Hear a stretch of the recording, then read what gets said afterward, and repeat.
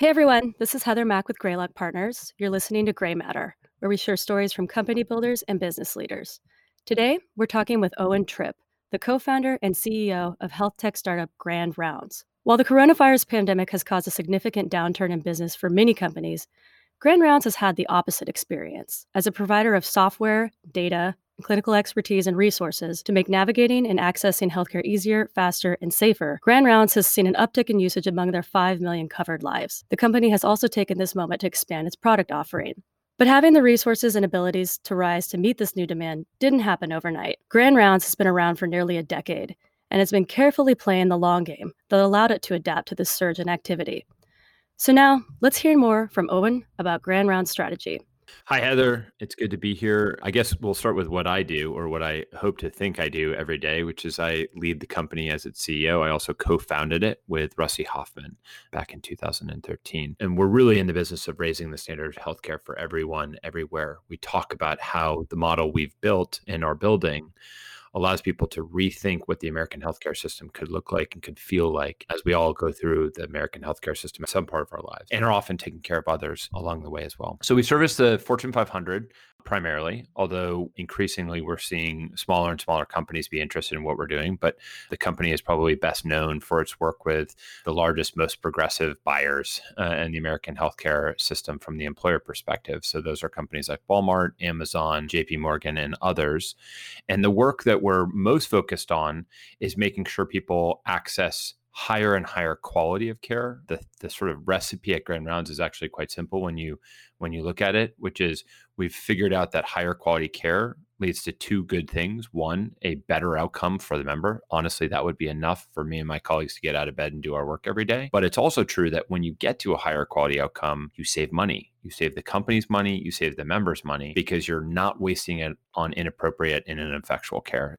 So obviously with the pandemic, personal health and the healthcare system as it works is top of mind for most people. And the pandemic significantly impacts every aspect of healthcare, which whether that means forgoing the doctor visits because you can't actually go in there, or putting off procedures, and how employers are thinking about what types of benefits they need to offer their employees, especially when they return to work and health and safety is the priority. How does Grand Rounds fit into all of that? So what we know, though, is that we've actually really only been sort of in this unusual moment as a country for about 3 months. And still, we have seen this massive transformation in those 3 months from kind of where we were to where we are now. So let me walk you through that, because I think it's been interesting. In the very earliest stages, it was about, wow, there is this virus with these special and terrifying characteristics to it. It is ending up around the world at a very fast rate. Grand Rounds was actually seeing cases of COVID-19 far earlier than when we were even naming it. It was actually still regarded as the coronavirus, or the novel coronavirus. And we were seeing people with acute respiratory distress syndrome as early as January in some of our patient populations in Seattle. And so if you look at that first month and you think about what we were focused on then, it was about getting people access to testing, making sure that they understood the symptomology associated with COVID-19. Now we could all probably recite those things by heart, but in that first month, it was highly unclear. And unfortunately, it looked like a lot of other things that people would be walking around with: the cold, the flu, seasonal allergies. So helping on the education and making sure we were delivering ample testing and connectivity to the testing locations. In the second month, we started to look at, well, gosh, some of these cases are going well, some of these cases are not going well. Lots of work sites are shutting down. How do we make sure that as we redistribute, as we work from home in cases where you can work from home, or where we continued in essential workforces, and a lot of our covered lives are in the essential workforce category, we were doing so safely, and that those people were coming in and out of the workforce both safely and so that they could be productively. And there's a whole bunch of work that we've been doing there. And then now we're in this next phase, which in some ways is going to be the most economically important, the most clinically important. And yet I think we're only starting to get our hands around it, which is, how do you get people back to healthcare? How do you deal with the fact that lots of folks have been putting off essential care that they need? They have been deferring chronic care management. They haven't been taking their meds. And what does the new delivery system really require of us to make sure that those people are getting great care? So to say we've been busy is probably an understatement.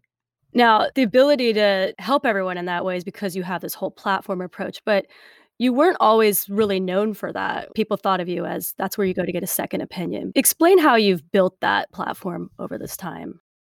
Yeah, you're absolutely right. And I actually think there's perhaps a lesson for entrepreneurs who are trying to think about broad based impact in healthcare and other sectors like healthcare that are so complex. So, we absolutely did start with the expert medical opinion. Our signature piece of research and development thing we launched our machine learning platform around was this whole idea that you could quantify every doctor's ability and expertise in the country. We will go out for any diagnosis in the world.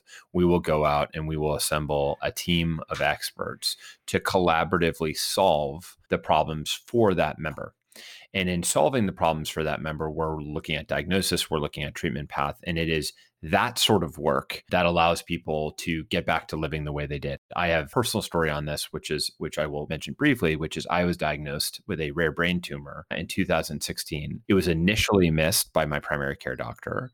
It had symptoms that could have been explained by a bunch of other things. And frankly, only through the insight of my team and the experts we worked with was I able to actually not only survive this moment, this very scary moment, but continue to thrive. And without grand rounds, I shudder to think of even where I would be. So you're right. We started in expert medical opinions.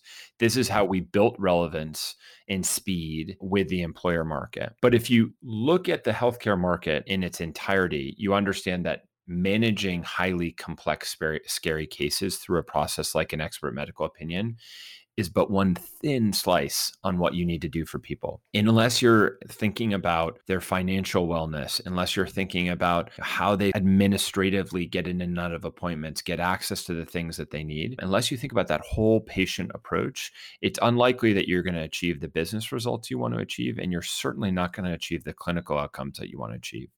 And so we moved from expert medical opinions to this thing that we call navigation, which the simple way to think about that is how do you answer all the questions, big and small, clinical and administrative? How do you hold that member's hand sort of virtually through the entire process so that you can safely and efficiently get them through the healthcare journey to the best outcome that's possible? And that work has come together in this navigation platform. What made you decide that you wanted to start a company in that field? It's one of the hardest industries to innovate in just for so many reasons, and, I'd love to hear why you went from going from other startups to health tech. I am super keen on problems that benefit society broadly, and especially people who may not have access or ability to stand up for themselves. There's a lot of sort of equity and equality that's baked into the grand round solution. The same was true with reputation.com, sort of protecting the little guy on the internet from threats related to privacy and sort of destruction by attack. This was very motivating for me and the team there as well. B, I like problems where information can be the sort of accelerant and the sharing of information, the quantification of information. So thinking through, in the case of grand rounds, how do we quantify physician level ability? That's the second thing. I think the third thing that was interesting about healthcare is it was one of the major pieces of the world that was fundamentally untouched by tech. And that is like shocking to think about, Heather, because it's 20% or nearly 20% of the overall American economy. We spend more money on healthcare in this country than the entire gross national product of China. So not the gross domestic product, but the gross national product, the things that they consume inside of China is less than what we are spending on healthcare. We're larger and spend than the entire GDP of France. So it's mind-boggling to think of the scope of this part of the economy. And yet, if I sort of forced you to come up with like two or three name brand technology healthcare products, I think you'd really struggle to do it. And if I asked you to come up with five fintech names or five hospitality tech brands or travel, you would have no problem ripping those off. You and I could easily come up with 10 dating names, and yet that is a mere speck of healthcare dollars at play. So just the enormity of the problem was really interesting. I guess I suppose I would finally add that I'm a bit of a contrarian at heart, and so I think going where people weren't going was appealing. Now, we're recording this podcast in the spring of 2020. And what's interesting now is how hot digital health has become. So over that time that you've been around, fundraising for the past 10 years has been just, going up, up, up, and up across for startups, but it's hasn't always been like that for health tech companies until very recently. There's a bunch of different reasons that's happening. People are understanding the value that that these companies can deliver. Some of the companies actually had some public exits like Livongo and Progeny. It seems like investors are more willing to put more money up front even before a company is fully launched versus for health tech for a long time. It was taking forever to prove their value. But I'd love to hear your experience fundraising in that environment over time. Sort of fascinating to think about that passage of time. Things move very slowly in healthcare on a relative basis. And when we, joined the digital healthcare landscape, it was pretty sparse. Now there are billions and billions of dollars in venture and growth investing that have gone into this space with a lot of good names around us. But at the time, it was a pretty empty party. Now every marquee brand on Sand Hill Road and beyond has a healthcare strategy, or I would say 90% plus of them do. That was absolutely not the case when we started the company. Going to investors who had a perspective on healthcare and anything closely related to what we did was excruciating. Even the investors who were investing in healthcare were investing in what we call life sciences. And while you can say that both have to do with the world of medicine, that's about all that's shared between Grand Rounds and a life sciences company. Because what we actually found was there were a small group of investors who were interested in early stage healthcare investing in software. Our Series A was led by Venrock, one of those firms. And in the Series B, which Greylock led, we sort of love the fact that Greylock had all of the enterprise software background. That was actually really essential DNA for us because our go-to-market motion is in selling to large enterprises who are trying to, get a better handle on their healthcare spending. Their healthcare spending, which by the way, often, if not always, exceeds their IT spending. And so, there's so much we talk about in terms of enterprise software portfolios, but these very same companies are spending more on healthcare benefits than they are on their internal IT portfolio. And it's just sort of striking to think about it in those terms, but it's entirely true. It was an underpenetrated part of enterprise selling. But what I can say is if you look at you pick your favorite blue chip American company, and you're going to find that healthcare spending usually ranks only behind payroll in their total sort of expense line items as you go through. So one to consider is that in the case of Starbucks, they spend more money on healthcare than they do on coffee, which is kind of shocking to people when you think about it, but actually, and they have this sort of massive supply chain team that's better than anybody else in the world in finding and selecting coffee beans, but they have like a few people, and I literally mean a few people, who are thinking about the selection and procurement of healthcare and healthcare benefits. So that's just sort of the world as we inherited it, and the numbers, become eye-popping. Walmart spends, $6.5 billion on their health benefits each year, just to give you a sense and size and scope of how these things work. Now, back to your question about investors, the thing I wanted to flag is, and my advice to any entrepreneur that's listening to this is you would really be well advised to making sure that any sort of capital partner that you pick has an understanding of the speed of the cycles in selling into these markets because they don't look like other sales cycles. And the last thing you'd want to do is have somebody who is used to a sort of consumer sales cycles or even a traditional enterprise sales cycle who is sitting on your board and doesn't understand that sort of building the momentum and building the influence through all the partners that you need to in order to start to conduct these employer sales is time consuming. Very little happens in this industry overnight. Now, talking about sales cycles and speed of anything that's happening, customer acquisition, how has the pandemic impacted your operations there? You said you kind of made this offhanded remark about how sort of capital cycles might be slowing after a 10-year bull run. And I would say broadly in tech, I'm sure that's true. I'd say in my little corner of the world, that's probably not true. I think you're going to see acceleration in digital health because we are at a moment now where one, two, or three of the companies that we are seeing emerging in digital health will be the managed care companies of the future. And many of the managed care companies we're familiar with now, like the United Healths, like the Aetna CVSs of the world, are in the not just the Fortune 100, they're in the Fortune 20, right? They're some of the largest companies in the world. And so there's this incredible moment right now to sort of get capital behind companies like Grand Rounds that have a blueprint to service massive addressable markets. So I'd say things feel relatively good from where I'm sitting, acknowledging and respecting that it's probably not feeling as good in other parts of the tech economy.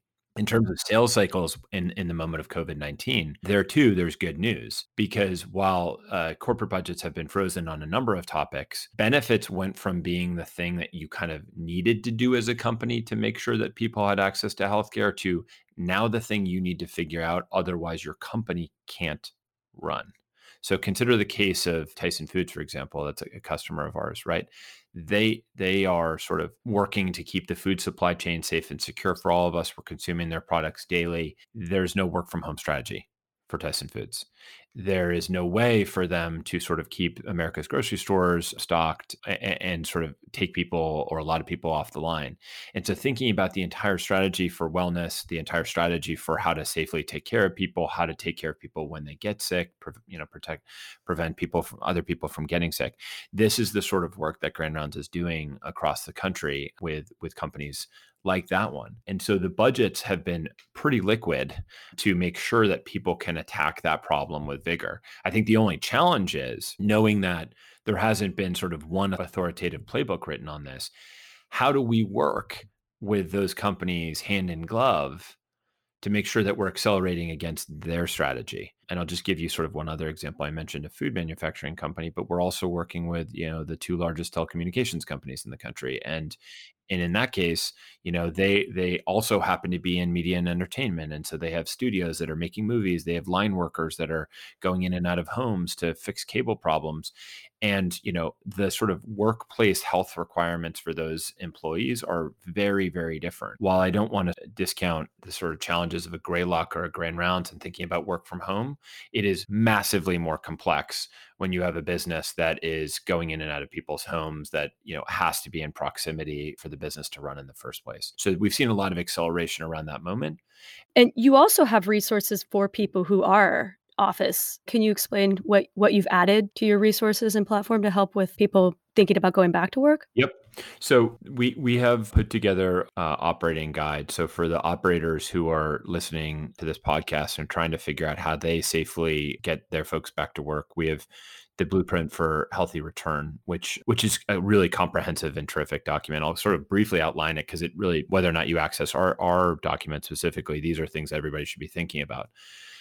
I think the most important thing for organizations to understand first is what is the forecasting in their specific area with respect to this disease, its implications, hospital capacity, and sort of looking zip code by zip code to try to understand and model out that data. So we have specific resources and calculators to do that work that are dynamical models that are updated constantly.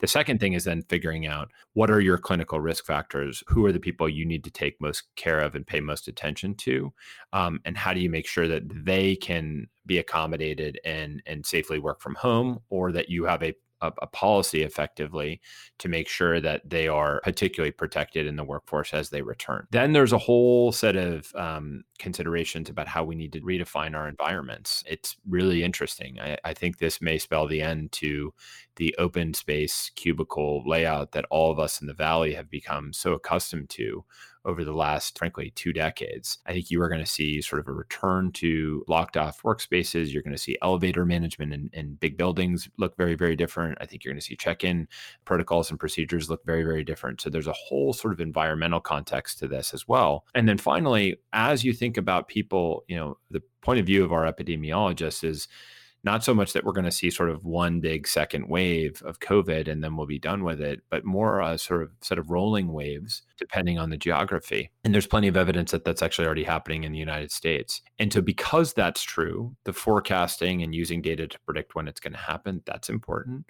But also understanding, how you're going to take care of people as they become symptomatic and potentially sick, as you readmit them based on sort of what your testing protocols allow. And I should say that's an important additional piece of work we're doing, is helping people administer their testing protocols. Thinking through sort of what that flow of people in and out of the office is going to look like is important. The last comment I'd make on this is, I think when Grand Rounds sort of invoked our business continuity plan, we moved people out of the office, which was earlier than most based on what we were seeing. It went okay.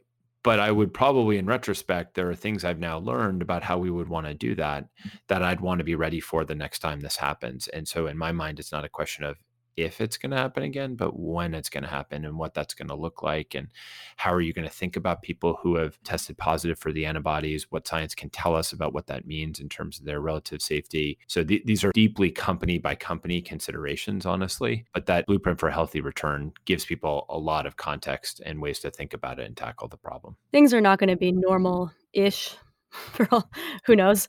But, there are still definite spikes in usage of certain products or, demand for certain services. How do you figure out what you should lean into as a company to build out a product or build out a new strategy or position your messaging in such a way? And how do you know that it's something worth, like, investing the time and money into if it might have only a temporary, necessity? Yeah, I would say as we confront this moment, how do we make sure we don't build something that is really only purpose built for this moment? And I would agree. So we thought about whether, for example, we wanted to build a sort of robust contact tracing approach. We certainly have the connectivity with these employees. We could sort of do that work. And I'm sort of taking you inside of our war room and leadership team on this, but the debate was really around whether that was something that was going to have a lot of longevity or whether that was a purpose built thing for these next sort of couple of iterations of the virus, not to mention sort of the obvious privacy considerations that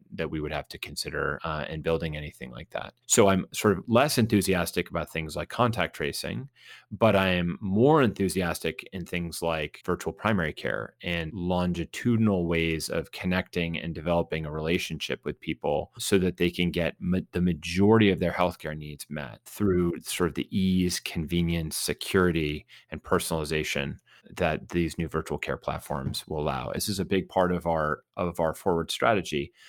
Virtual care. So the notion that I will connect with my medical team through my camera, through short texts, through a primarily digital environment, that wave is here to stay. This is not sort of a passing moment. We've gone from about 3% telehealth usage in the country to about 40% in less than 3 months. Just getting from 0 to 3% took us about 10 years. 10 years to go from 0 to 3%, 3% to 40% in 3 months. And we're not going backwards because even when we start to recover from, sort of the COVID-19 specific implications, you're going to have a whole bunch of people who are high risk medical conditions, who are over a certain age, who are not going to want to go into a traditional doctor's office unless they absolutely have to. So for all of us working in healthcare and healthcare delivery and the digital side of it in particular, that is a massive call to arms and a huge opportunity. We are all going to like the healthcare system we get on the other side of this a lot more because we won't have to sit in icky waiting rooms under sort of terrible fluorescent lights with smelly disinfectant all around us, reading magazines that 100 people have looked at, the People magazine from 1999, right? We will have the ability to actually show up for care when we need it, to be treated like a member, like an individual member of a system rather than a number floating past.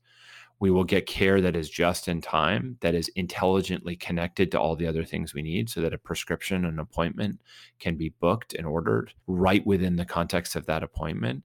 It's going to feel more humane. It's going to feel more personal, and it's certainly going to feel more convenient.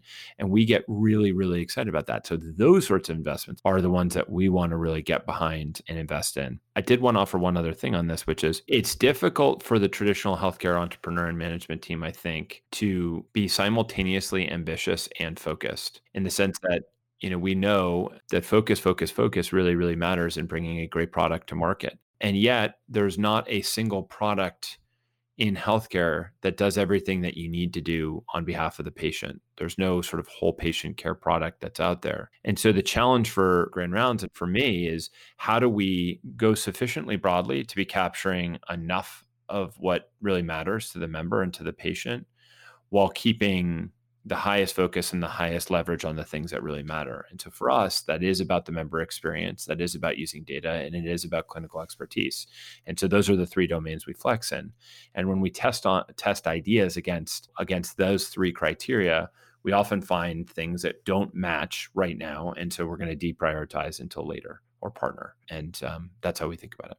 Say you're going to a new customer, a potential new customer, everyone's really sensitive about the kind of money they're spending right now, but they know that they need to get this managed, and they know they need to manage their healthcare costs, but how do you demonstrate ROI? The employer is the purchaser. They are the one who is going to underwrite our fee structure and our ability to do what we're going to do. But really it's up to the member as to how it gets used and when they use it and to what effect. In sort of the consumer world or in the software world, which I came from, we would call that B2B to C. What's even more different about healthcare is the financial transaction that ultimately translates into value created. In other words, like the point at which a user consumes a unit of healthcare is unlike anything else in the American economy, where the consumer, aka the patient, and the provider, aka the doctor, shake hands, a sort of care is delivered, and neither one of them knows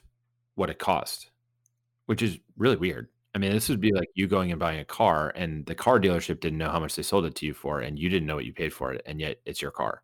It's really weird.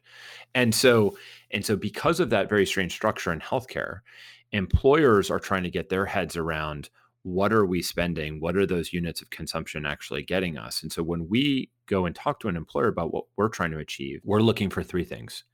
We are looking for clinical outcomes. We are looking for financial outcomes in the sense of avoiding wasted care. And thirdly, we're looking for a member experience that's consistent with their culture. Those are our aims, right? That's what we are trying to do in order to build that case to the employer. Now, to the member, they are not feeling well. They may be scared. They may be tired. They may be all of the above. And they're just looking to make the pain and suffering go away. And our sort of single-minded focus is making the pain and the suffering go away. That is the way we engage people in healthcare. That we think the best stories in healthcare are crafted from great medical teams solving problems on behalf of their members.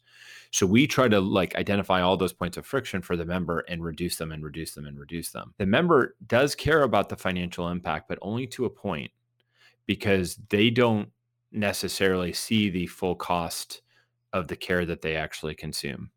So it's really about getting them to better care. The better care translates into reduced cost exposure. Do you do pilots with companies ahead of time? Like, how long does it take to get everything set up? Yeah, my team knows that I pilot is sort of like a four-letter word for me a little bit, mostly because of the way that it has sort of been historically used, where if somebody was piloting something, it was really the project they didn't really care a whole lot about, and they weren't going to commit a lot of time or capital towards. And I think that just sort of makes it unlikely that it's going to be successful for either party.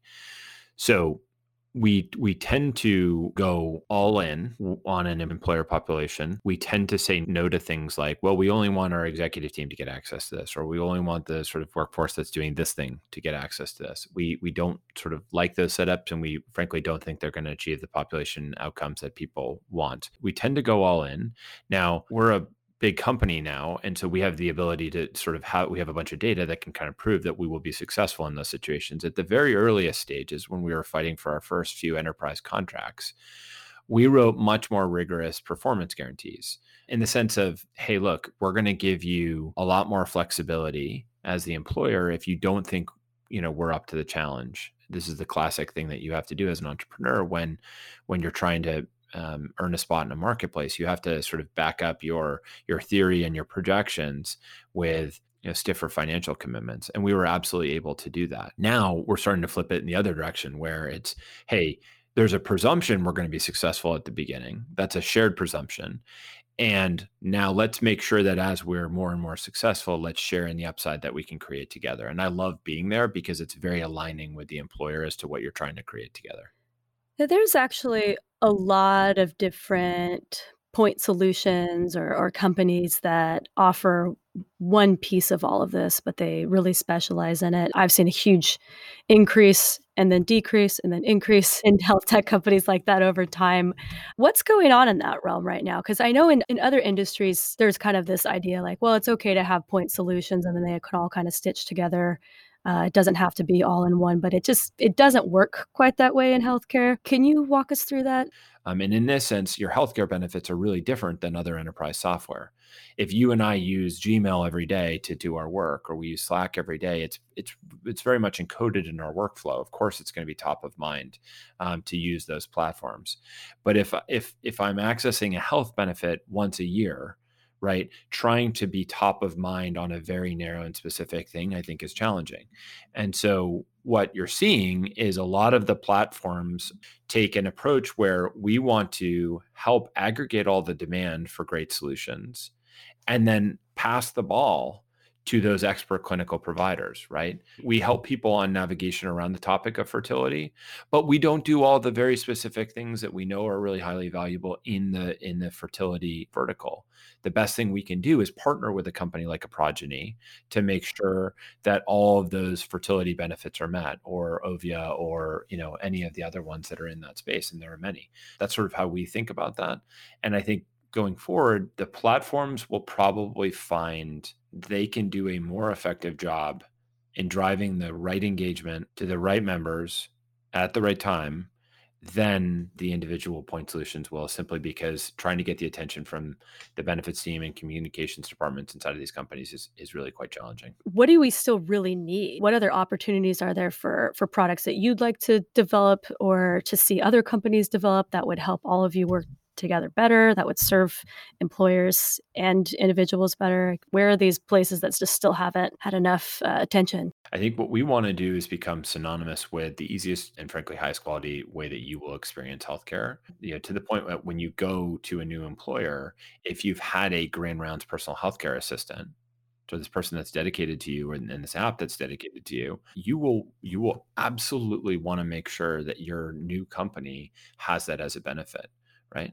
The feedback we get when people view sort of all of their medical records for the first time because they've never had an easy way to get them, or seeing all of their claims on a timeline that very easily explains sort of how and where they've experienced healthcare, means that you want to carry that in your pocket everywhere else you go. And so maybe you were covered by one employer and your new employer doesn't have it, and you want to make sure your account can be activated under that new employer.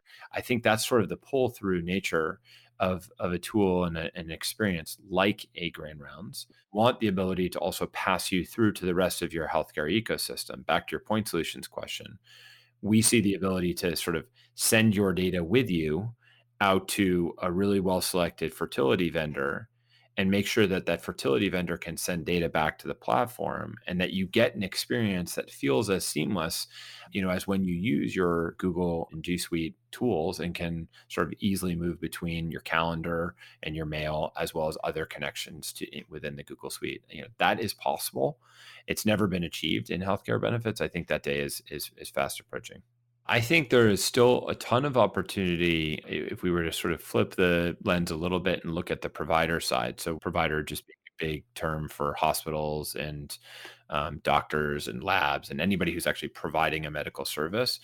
If we flip the lens there, what you would see is sort of real lack of software and infrastructure around the collaboration between those groups in order to make virtual care a reality. So I would love to see that. I'd love to see sort of more plumbing and infrastructure in a major platform in that space. I'd also say that generally speaking, and while I think there are some really cool companies coming up in the behavioral health space, there's more work that needs to be done in behavioral health, and in particular to tie behavioral health into clinical and other medical health. And then the last thing I'd say is that, I'm super interested in and pretty optimistic around a lot of the conversational AIs and better patient care. I think that AI has shown up in medicine in a variety of ways, but the one that I'm probably most bullish on is the notion that you can lower the cost of care by having lots of straightforward cases managed through diagnostic decision trees and therapeutic decision trees.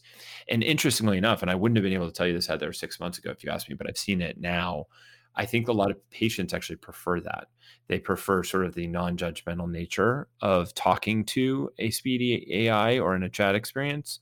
Now, ultimately, they want to flip over to a very empathetic human being who can sort of relate to them as an individual. But for sort of that quick encounter when you're trying to get to the bottom of something, I think the AIs actually have a really interesting opportunity set in front of them. Now, thinking about you had mentioned it a little bit earlier that you are very focused on equity and equality. A lot of people are losing their jobs right now and might be losing employer-sponsored healthcare. What's the role for companies like yours? You ever see doing a direct to consumer play, anything like that? Like how would that even work? Yeah. Well, two big, chunky questions I think embedded in there. I'll take the second one first, which is, have we thought about a consumer product? Well, we have, and we did.